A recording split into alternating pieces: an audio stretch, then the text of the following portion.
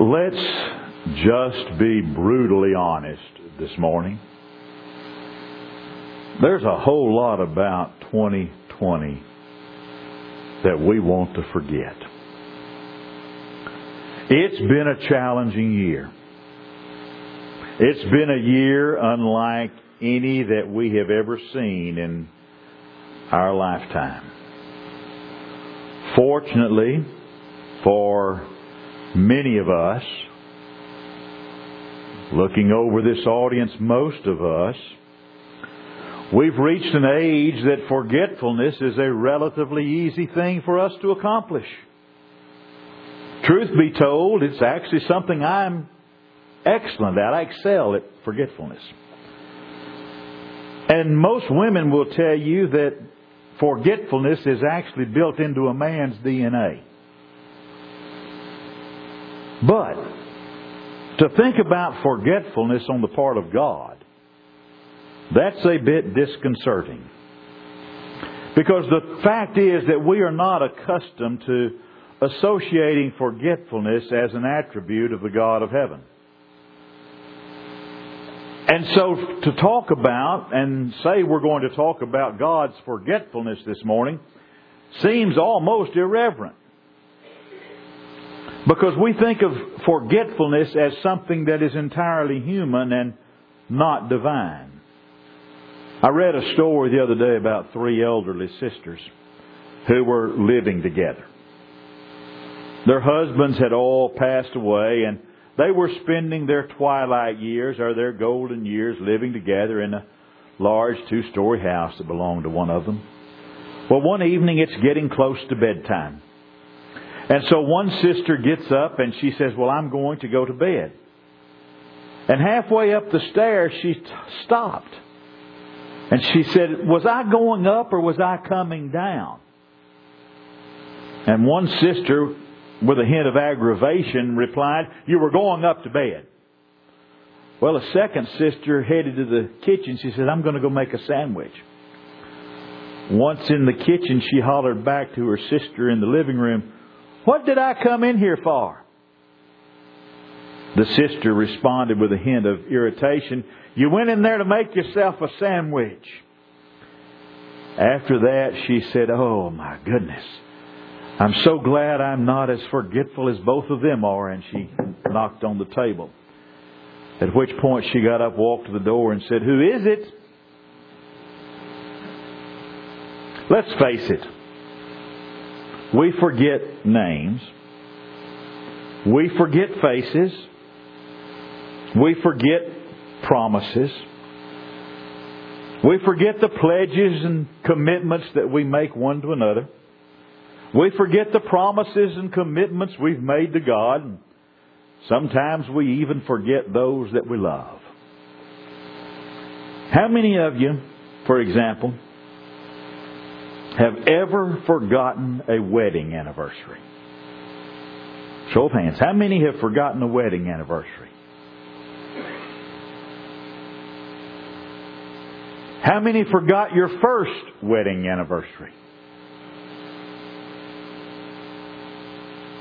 How many never heard the end of it? How many have never forgotten one since? Yeah. But we forget things, don't we?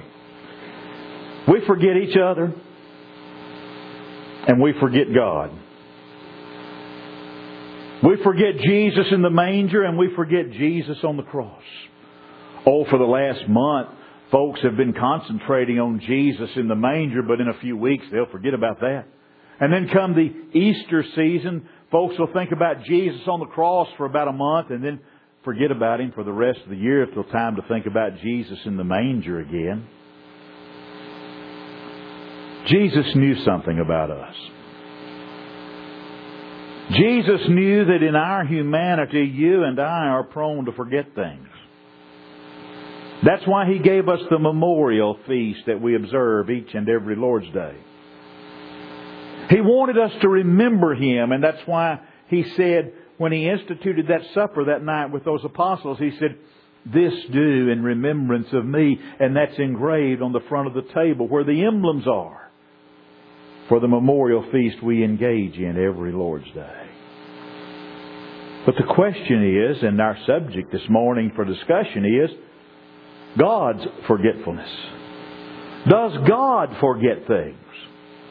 Are there certain things that slip out of God's memory? Now you think about that, and at first blush, the thought of God forgetting something horrifies us. It actually causes our blood to run cold. But we read in the Word of God that God does forget. Because our text this morning comes from Jeremiah chapter 31 and verse 34. And they shall teach no more every man his neighbor and every man his brother, saying, Know the Lord. For they shall all know me, from the least of them unto the greatest of them, saith the Lord. For I will forgive their iniquity, and I will remember their sin no more. Did you catch that last part?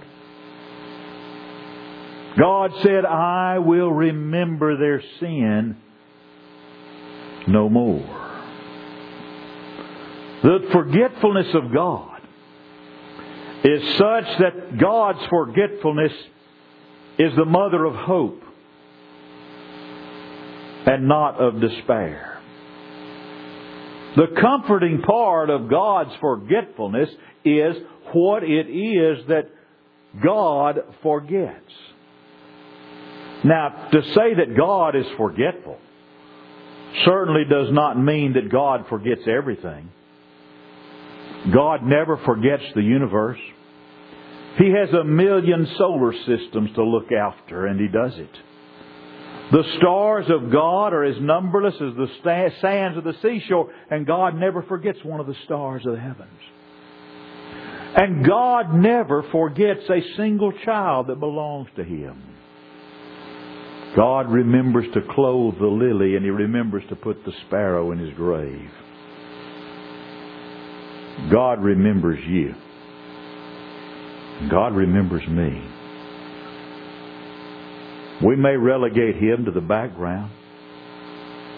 We may be forgetting Him. Right at this very moment, our minds may be somewhere else or thinking of something else. But you can rest assured of this, right here, right now, at this very moment, God is thinking of me and of you. Your friends may forget you. Your friends may lose track of you. God hasn't. God knows where you're sitting. God knows where you live. In the midst of all the rushing crowd of this universe, God has not lost your street number. And you know, folks, that's the great and wonderful truth we need to remind ourselves of. We know that we don't count for much with very many people. If you or I were lying in our coffin at this very moment this morning, it would make very little difference to the great masses of humanity. This big old world would move on just like it always has. Folks would go to sleep and they'd wake up and they'd go to work and they'd laugh and sob as if you and I had never lived. In fact, there are almost 1.5 to 2 billion people in China that wouldn't even care. In the eyes of almost the whole world, we really don't count for much. But write this down. It's important. It's on the final exam. We count with God. God remembers us when we slip and lose our footing. That man or that woman that slips and loses their footing, God remembers them. He does not forget them. And God has time for that person that's been left out and is marching at the rear of the procession. A bruised reed shall he not break, and the smoking flax shall he not quench. You can read that in Isaiah 42 and verse 3. That means God doesn't shoot the wounded. Our Lord has a place in His heart for those that are wounded. Our Lord remembers those that are broken in body, and those that are broken in will, and those that are broken in heart. God at this very moment is thinking of bruised and broken people right now. He's thinking of me and you and our hurts and our wounds and the things that have caused us pain. God remembers the very best of our past and our present. God remembers every kind and tender word that we've ever spoken. God remembers every genuine prayer that we've ever prayed. He remembers every unselfish gift that we've ever given. Every visit we've made to the sick and infirm for the sake of love. And God remembers every penitent tear that we've ever shed. Someone would say, "Oh, I can't believe that. I can't believe God remembers all of our good deeds and all the genuine prayers. I can't believe God remembers all that about me." You say you can't believe it. I want to ask you something. Did you ever love? Did you ever love and love deeply? How many of us have trinkets around our home? Trinkets that are precious to us. Things that are not precious because of any monetary value that they've got. But they're precious because of their connection with someone who has a grip on our heart. Those who love keep things of no great value whatsoever, except for their association with the ones that are loved. Jesus Christ has a heart like that. The heart of Jesus is a heart that is infinite in its tenderness. Jesus never forgets a kindness to Himself or to another. Think of that judgment scene that Jesus paints for us in Matthew 25. To those that He's sending to an everlasting reward, He said, "I was hungry and you fed me. I was thirsty. You gave me something to drink. I was sick and you came to me. I was naked and you clothed me." And they said, "Lord, when did we see you like this and minister to you?" He said, "As oft as you've done it to one of the least of these, my brethren, you've done it unto me." There was a day when a robber actually took the part of Jesus. You remember the story. You've heard it 1,000 times in your life. Jesus was dying on the cross. The people were berating Him. They were making fun of Him. The soldiers were gambling for His one possession, His seamless robe. One of the robbers at His side was even joining in with the crowd with their ugly insults. And it was at that point that the other robber took the part of Jesus. And he asked his companion in crime, do you not fear God?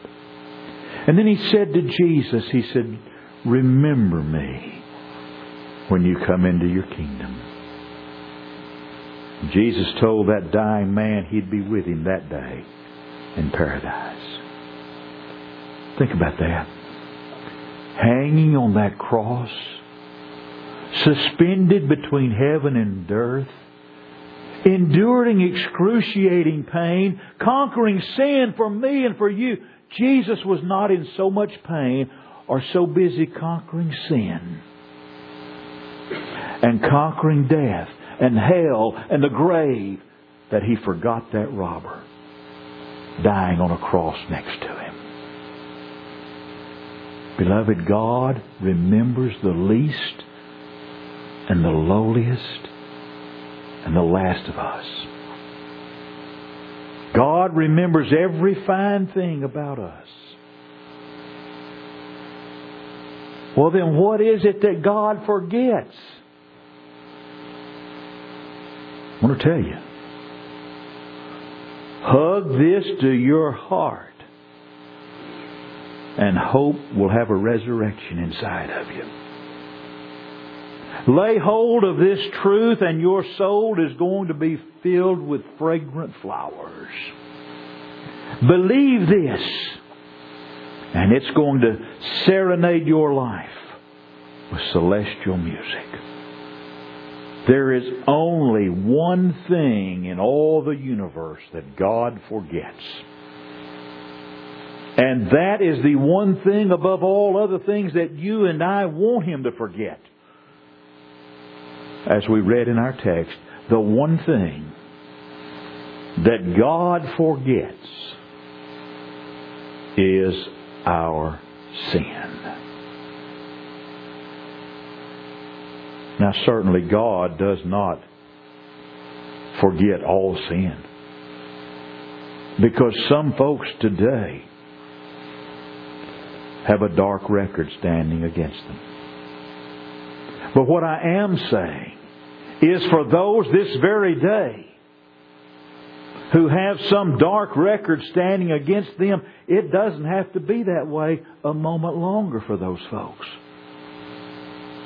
Because for those folks, Jesus Christ is ready to blot out sin. Jesus is ready to forget it. But you see, for God to forget our sins, what folks have to do is come to the one that was wounded for our transgressions. For God to forget sin, folks have to turn to God in simple, trusting faith. And the writer of Hebrews said in Hebrews 11:6, it's an absolute necessity. We have to turn our backs on sin through repentance. We can't just be sorry for our sin. And we can't just be sorry we got caught in our sin. We've got to be sorry enough to quit sin. Peter told that audience on Pentecost that day. They said, what shall we do? And Peter said they had to repent. Jesus said the same thing in Luke 13:3. Except you repent, you'll all likewise perish. Repentance doesn't mean just being sorry for our sin.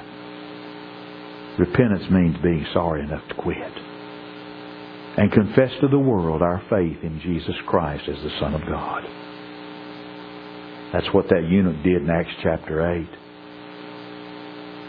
He'd been riding in his chariot on his way back to Ethiopia. He'd been to Jerusalem to worship, and the hitchhiking deacon, a fellow by the name of Philip, joined himself to the chariot. It says that he was reading from Isaiah's prophecy, and Philip began at that same scripture and preached to him Jesus. And they came to a certain water, Dr. Luke tells us in Acts 8, and that eunuch said, here's water, what hinders me to be baptized? Philip said, if you believe, you may. He said, I believe that Jesus is the Christ, the Son of the living God. And they commanded that chariot to stand still right there. And they got out of that chariot. They went down into the water, Philip and the eunuch, and he baptized him. They came up out of the water. The Spirit of the Lord caught away Philip. The eunuch never saw him again. But the eunuch went on his way rejoicing. You see, for God to forget sin, folks have to be buried in the waters of baptism. And it's not just an outward sign of an inward grace. It's not something optional or non-essential. It's something important. A great deal of importance is placed on it in the book of Acts. On Pentecost, Peter said, "Repent and be baptized in the name of Jesus Christ for the remission of your sins."